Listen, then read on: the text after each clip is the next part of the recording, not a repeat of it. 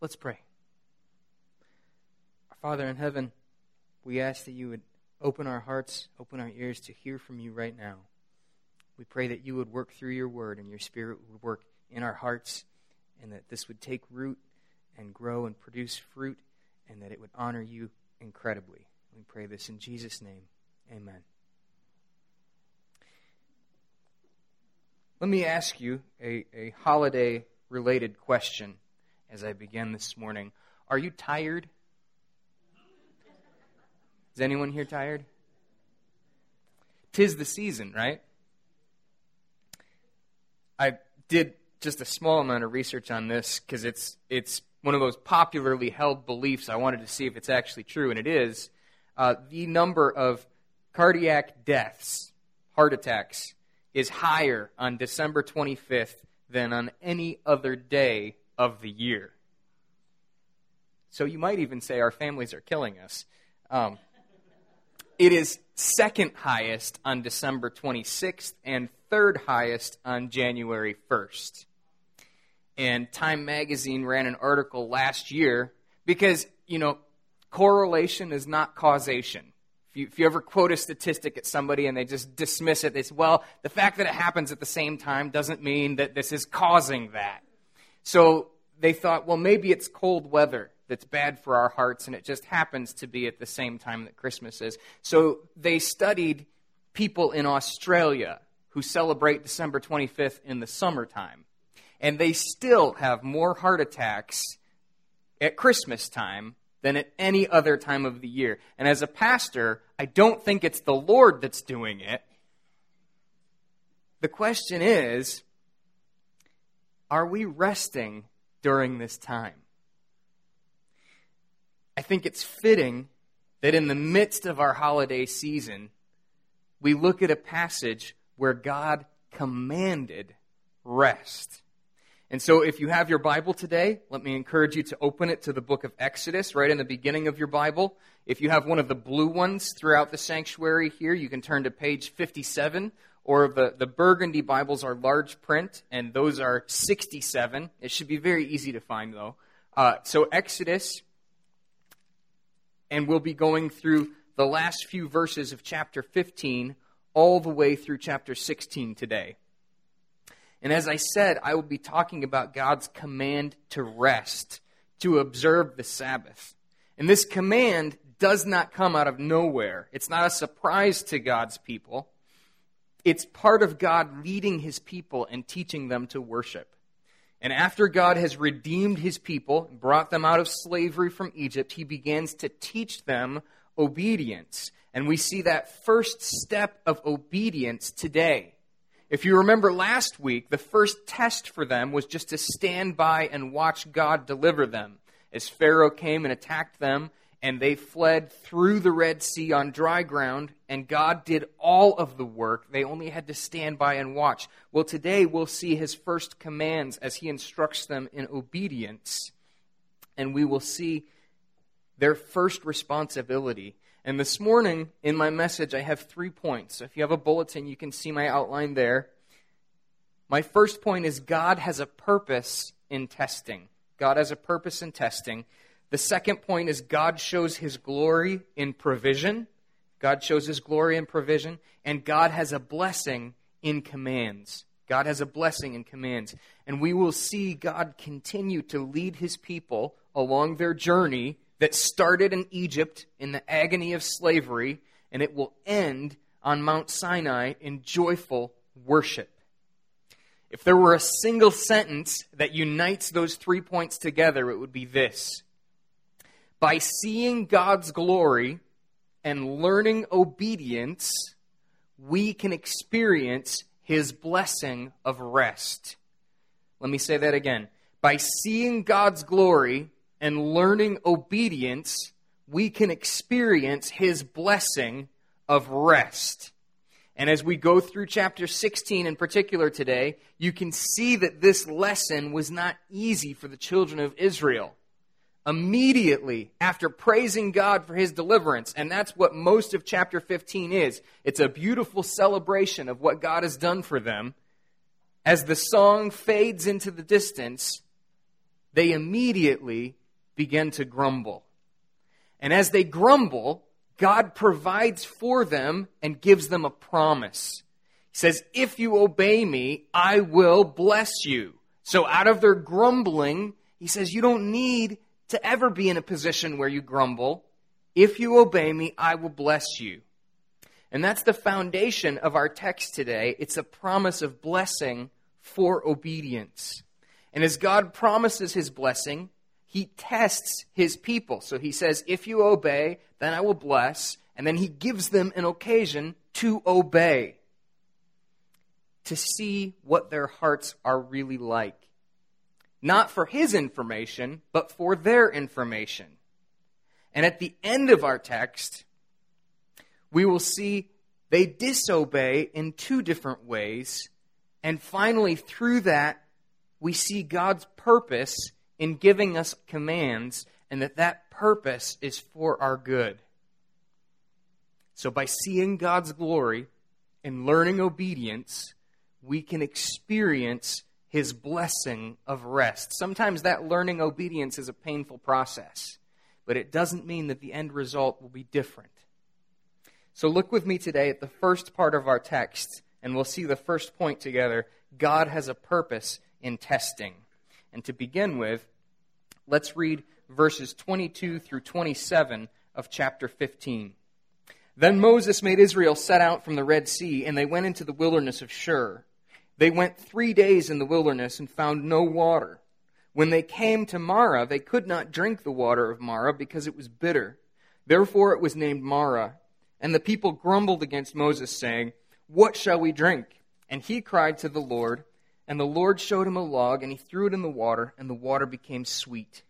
There the Lord made for them a statute and a rule, and there he tested them, saying, "If you will diligently listen to the voice of the Lord your God, and do that which is right in his eyes, and give ear to his commandments, and keep all his statutes, I will put none of the diseases on you that I put on the Egyptians, for I am the Lord your healer." Then they came to Elim, where there were 12 springs of water and 70 palm trees, and they encamped there by the water. My first point for today is that God has a purpose in our testing. And in these first few verses, a pattern is set up for all of chapter 16 and 17 both, which we'll see chapter 17 next week. And in that pattern, you see God leads his people to a place where they grumble. They grumble against God's leader, and God clearly states the purpose of his testing for them, and then their testing ends with blessing and remembering. So we're going to see the first instance of this happening in chapter 16. He kind of tells in advance here at the end of chapter 15 what's going to take place. And in the past, this is not the first time hearts have been tested in Exodus. In the past, when God tested Pharaoh, who had a hard heart, that testing ended in Pharaoh's destruction. But God has better things for his people, and although they are stubborn, God leads them to a place of obedience and leads them to a place of blessing. In verse 26 that we just read, God clearly says their obedience will lead to blessing. And there are different parts of that obedience. He mentions diligently listening, so we can ask ourselves, are we listening? He also mentions being careful to do what is right, so you not only hear, but you also put into practice. And he mentions giving ear to his commands and keeping all of his statutes. So really, he says the same thing in two very similar ways. Listen and obey. Give ear and keep. And that will lead to blessing. God clearly says specifically that they will not suffer from the diseases that they saw in Egypt. He sets up a pattern of blessing for obedience, and then he leads them to an oasis where their physical needs are met. There's fresh water that is good and rich, and there's lush shade. And so he takes them to a place of rest. I want to make this clear, though. It is not the obedience itself that heals and blesses them. It is the Lord.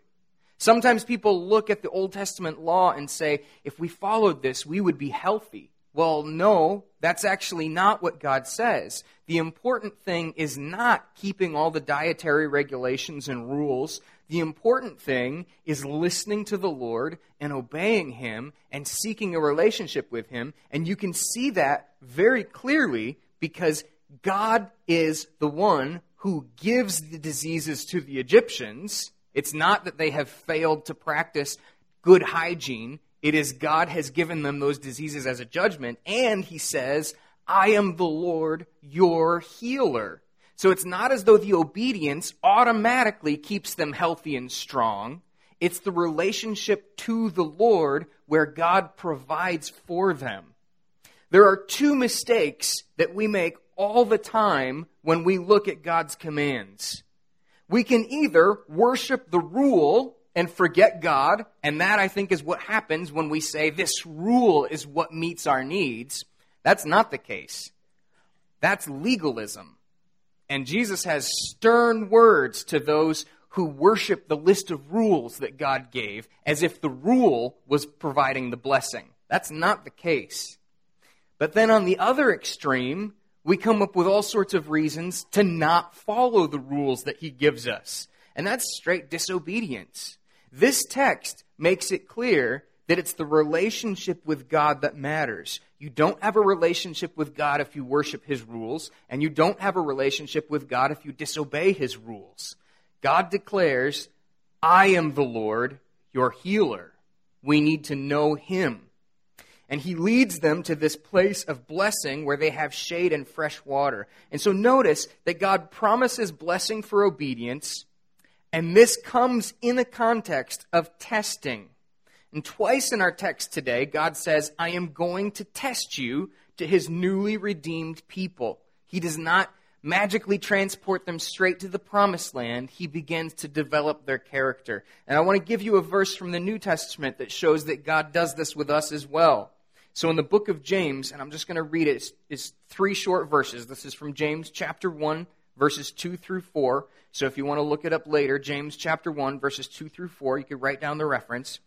In the New Testament, it says this to Christians, count it all joy, my brothers, when you meet trials of various kinds, for you know that the testing of your faith produces steadfastness. And let steadfastness have its full effect, that you may be perfect and complete, lacking in nothing. The testing gives us occasion to mature, to grow, and God deliberately puts us in times and places of testing. Both God's commands and His tests are intended for our good. And as we continue into chapter 16, we see how this relationship grows as God continues to show His glory and provision. And that's my second point today. God shows His glory in provision. And I want to read verses 1 through 16, but I want to do it in stages. In these verses, we will see the same pattern of grumbling, testing, and blessing. And first, notice the grumbling in verses 1 through 3. Scripture says, chapter 16, verse 1, they set out from Elim, and the congregation of the people of Israel came to the wilderness of Sin, which is between Elim and Sinai. On the 15th day of the 2nd month after they had departed from the land of Egypt, and the whole congregation of the people of Israel grumbled against Moses and Aaron in the wilderness. And the people of Israel said to them, would that we had died by the hand of the Lord in the land of Egypt, when we sat by meat pots and ate bread to the full. For you have brought us out in this wilderness to kill this whole assembly with hunger. Again, remember, God led them to this place where they don't have something that they need. You need food to survive, and they don't have it. But rather than trusting Him, rather than remembering His promises and His past provision, they immediately reject Moses as their leader, and they say they would rather be slaves and die in Egypt where they had food than be free and live in a place where God has led them, where God is asking them to trust Him. And God responds to this grumbling in His kindness with a test and a display of His glory. So look with me at verses 4 through 12, and this is where you see God's glory in our text today. Then the Lord said to Moses, "Behold, I am about to rain bread from heaven for you, and the people shall go out and gather a day's portion every day, that I may test them, whether they will walk in my law or not. On the 6th day, when they prepare what they bring in, it will be twice as much as they gather daily." So Moses and Aaron said to all the people of Israel, "At evening you shall know that it was the Lord who brought you out of the land of Egypt. And in the morning you shall see the glory of the Lord, because he has heard your grumbling against the Lord. For what are we that you grumble against us?" And Moses said, "When the Lord gives you in the evening meat to eat, and in the morning bread to the full, because the Lord has heard your grumbling that you grumble against him, what are we? Your grumbling is not against us, but against the Lord." Then Moses said to Aaron, "Say to the whole congregation of the people of Israel, 'Come near before the Lord, for he has heard your grumbling.' And as soon as Aaron spoke to the whole congregation of the people of Israel, they looked toward the wilderness, and behold, the glory of the Lord appeared in the cloud. And the Lord said to Moses, 'I have heard the grumbling of the people of Israel. Say to them, at twilight you shall eat meat, and in the morning you shall be filled with bread. Then you shall know that I am the Lord your God.'" Notice, God gives the purpose of the testing in this text today. In verse 4, he makes it clear he intends to test them. Why? To see whether they will walk in the law or not. And God has promised them blessing if they obey. So now he is giving them a specific command, specific instructions to obey. And notice that as he tests them, he is displaying his glory, his awesome character and power through provision. Seeing God's glory is the occasion for testing. When you learn about God, you have the opportunity to worship him through obedience or to deny him glory through disobedience. Every time there's a revelation of God, we have this choice. And the text says that when the people see his glory, they will know that he is God. That is in verse 12. And you know, God has continually been introducing himself through Exodus. There was some 400 years where he had not spoken to the children of Israel. So you might think in a real way they were estranged. They were strangers. They were meeting God for the first time. And so he begins to show who he is, his divine character, in the pages of Exodus. And that's something that I think every single person who is ever born experiences to a very real extent. Whether you see his glory in nature, in the sky around you, or whether you see it in creation, or whether you read about what God has done in the Scriptures, all of us have an opportunity to see God's glory and worship him through obedience or to reject him. And for the Hebrews, this miracle of provision is another part of what it means when God says, "I am." Which is why he says, "Then you shall know that I am the Lord your God." He uses that name that's revealed in the burning bush to Moses. He's showing himself now to his people, to all people, not just Moses. And for the Hebrews, this encounter where God says, "I will provide for you," is demonstrating again that he is the great I am. He has everything he needs. He is able to provide for his people. He lacks nothing. And as evidence of that, he miraculously feeds over a few million people in the desert. Earlier in the text, it says there are 600,000 men, which means easily there are 3 million people here. In a few months, we'll be going to the book of Mark, and I want to just give you a taste of what we're going to do when we're there. Jesus does this same miracle again and again, and we are intended to see clearly Jesus is the same God who has the same ability to provide for us. But for now, let's look at his specific provision in verses 13 through 18 as God provides for his people. Verses 13 through 18. "In the evening, quail came up and covered the camp, and in the morning dew lay around the camp. And when the dew had gone up, there was on the face of the wilderness a fine flake-like thing, fine as frost on the ground. And when the people of Israel saw it, they said to one another, "What is it?" For they did not know what it was. And Moses said to them, "It is the bread that the Lord has given you to eat. This is what the Lord has commanded. Gather of it, each of one of you, as much as he can eat. You shall each take an omer according to the number of persons that each of you has in his tent." And the people of Israel did so. They gathered some more, some less. But when they measured it with an omer, whoever had gathered had nothing left over, and whoever had gathered little had no lack. Each of them gathered as much as he could eat.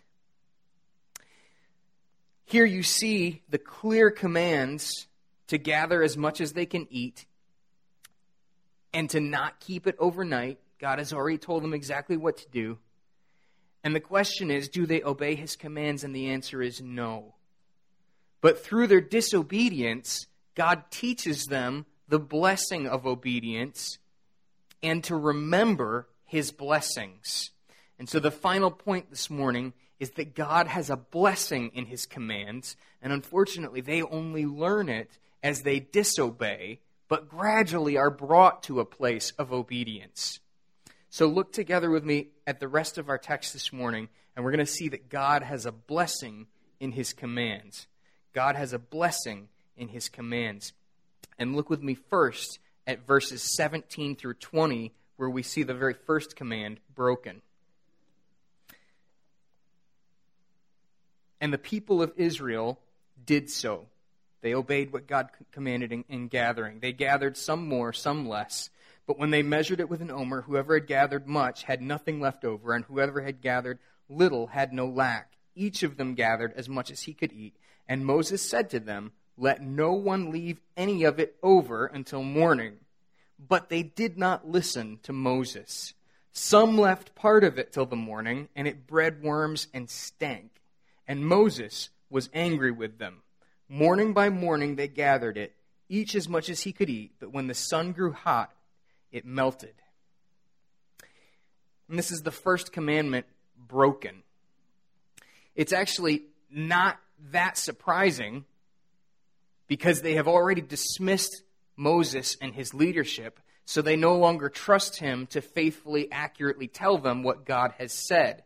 And in their fear, they try to hoard the provision of God because they don't trust that he will provide it again for them the next day. They gather too much, and the immediate consequence of their sin is that their food goes bad. They don't have the food that they thought they would, and their work was pointless.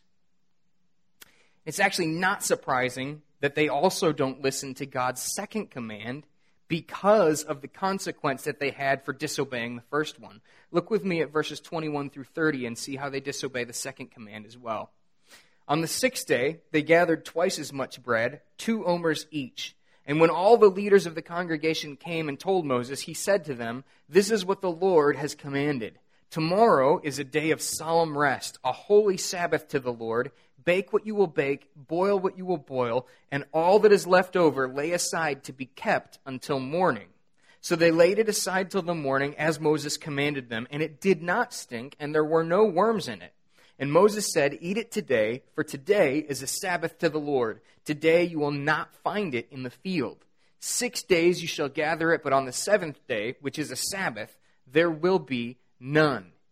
And on the 7th day, some of the people went out to gather, but they found none. And the Lord said to Moses, "How long will you refuse to keep my commandments and my laws? See, the Lord has given you the Sabbath. Therefore, on the 6th day, he gives you bread for 2 days. Remain each of you in his place. Let no one go out of his place on the 7th day." So the people rested on the 7th day. At the beginning of this passage, God says, "I am giving you these laws for your good." And here, before they even receive the rest of the 10 Commandments, they realize that they can't even keep the 2 commands that God has given them so far, even after God has told them that he would bless them for obedience. And notice you see the gift of the Sabbath given to his people. God doesn't describe it as a command that they will struggle to obey, but rather as a blessing that will encourage them and cause them to thrive. God intends to do good things for them. They are no longer slaves. Slaves do not get to take a day off. God says, as my redeemed people, take a day off. And the purpose is to rest, and this is to be a weekly reminder of their freedom from slavery. But this is not the only reminder that God gives them. He also wants them to remember His provision.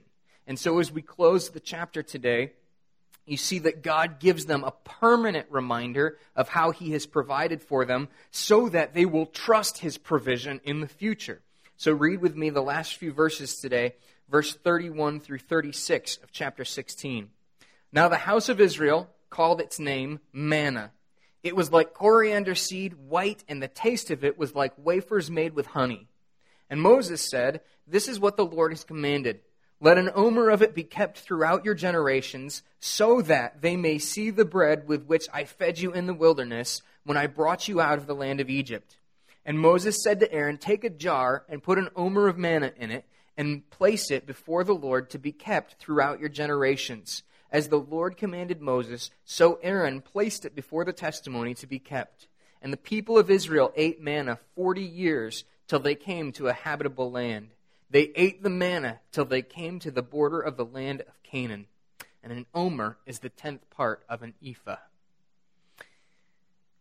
Here, we see the importance again of memory. And this is a theme that's woven throughout the book of Exodus, that we need to remember what God has done for us. And I believe that these verses tie this portion of Scripture that we've looked at together, because remembering God's provision is a key to resting in Him. And resting in Him is a key to obeying His commands. I want you to think about that for a second. When you remember your sin and feel guilty, you are forgetting God's provision for your forgiveness. And this applies spiritually and it applies physically. And as we close, I want to talk a little bit about the importance of Sabbath rest for Christians. This is an area where I'm growing on. I have not grown up keeping Sabbath, although that's not the fault of my parents. Most Christians don't. And there's some confusion as, is this for believers or is this not for believers? So let me say a few things to address that, and we will be coming back to that. So if you have questions, do two things.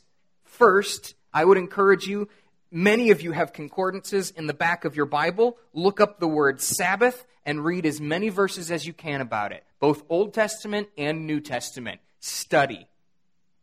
And continue coming and listening through the series on Exodus. There will be at least 2 other major portions of Scripture in this book that will talk about Sabbath rest. So this morning's remarks are not the end of this message, but I want to say a few things. Number 1, we worship on Sunday. We don't worship on the Sabbath. The day itself does not matter. And I give you a reference for that from Colossians 2, verses 16 and 17. Colossians 2, verses 16 and 17. Christians worship on Sunday. Paul makes it very clear. Do not try to earn God's favor by keeping specific days. The days themselves do not matter. But I believe that the Sabbath principle does still stand. Work 6 days, rest 1 day.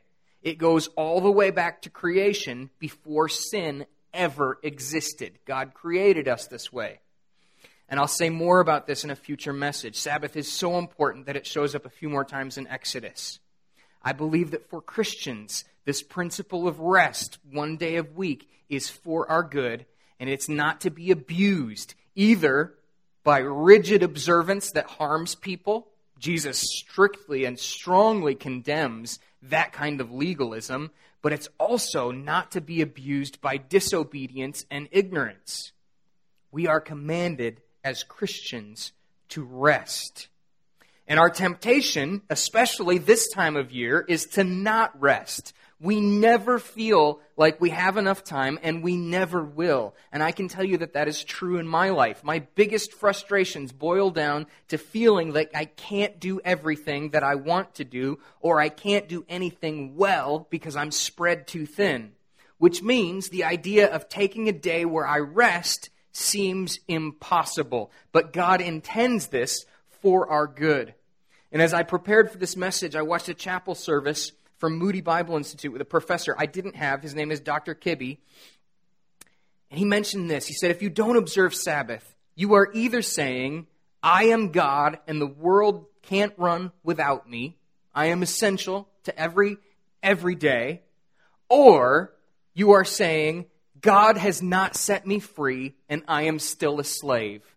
One of those two things. There's either a position of pride where you believe your work is essential, or there's a position of brokenness where you don't recognize that God has liberated you. But resting, as God commands, recognizes that God is on the throne. He will get along just fine without us. And we are recognizing that as His redeemed child, we get to take a break. So how can you rest? I want to say a few things just as I close. This is so essential. First, rest from your anxiety. Recognize what causes you fear. Recognize what causes you stress. Admit it and confess it to the Lord and let go of it. Ask God to help you understand your fear. And if you can understand the cause of your anxiety, then you can pray about it. But if you can't understand the cause of your anxiety, pray anyway. Like the man who came to Christ and said, I believe, help my unbelief. Pray, I am afraid and anxious. Help me to trust you instead. Help me to rest from my fears, just like Jesus promised that He would give us rest. Second, and this point I have stolen directly from Dr. Kibbe because I couldn't make it any better. He said, prepare to rest physically by working ahead. So on the sixth day, God gives them twice as much food. Practically for us, that means that we may need to work harder in order to rest so that we can rest completely. That means very practically, make food ahead of time so that you don't have to prepare food when you are resting. This is not a legalistic law. This is not something heavy-handed. This is an opportunity for fellowship among families and among the church. So sometimes you need to prepare and work harder in preparation in order to really and truly rest. And I would encourage you to think about that during the holidays. How will you rest when you are together with your families? Women who have the responsibility to prepare the holiday meal, how will you rest and enjoy the holidays with your families? Can you do that? I would encourage you that you need to do that if we are going to honor the Lord together as we remember His Son's birth. And finally, as I close, I want to mention just a verse from Hebrews. This is from Hebrews chapter 4, verses 9 through 11. And the writer says this, so then, to believers, there remains a Sabbath rest for the people of God. For whoever has entered God's rest has also rested from his works as God did from His. Let us therefore strive to enter that rest so that no one may fall short of the same sort of disobedience. We are to strive to rest. And that striving may seem counterintuitive because the reality is all of us feel the need to work. So what we need to do is to work in order to rest. And the scripture says this in Romans chapter 4, verses 4 through 5. Now to the one who works, his wages are not counted as a gift, but as his due. And to the one who does not work, but trusts Him who justifies the ungodly, his faith is counted as righteousness. So let me ask you again today, are you tired? Are you anxious? Are you unhappy? Do you feel judged and condemned by other people and perhaps even by God? Then recognize, if you have trusted in Christ for the forgiveness of sins and believe that God has raised Him from the dead, you are God's beloved child, and all the trials and tests He leads you through are for your good. And the most important thing you can learn right now is to rest in Him. Are you weak and heavy laden? Cumbered with a load of care? Jesus Christ is still our refuge. You can find a solace there. Learn to rest. Let's pray. Our Father in heaven, we ask that you would help us to rest in your great provision. Lord, we have heard your word. Give us hearts to apply it, hearts to obey it. And we ask this in the name of Jesus, our Savior. Amen.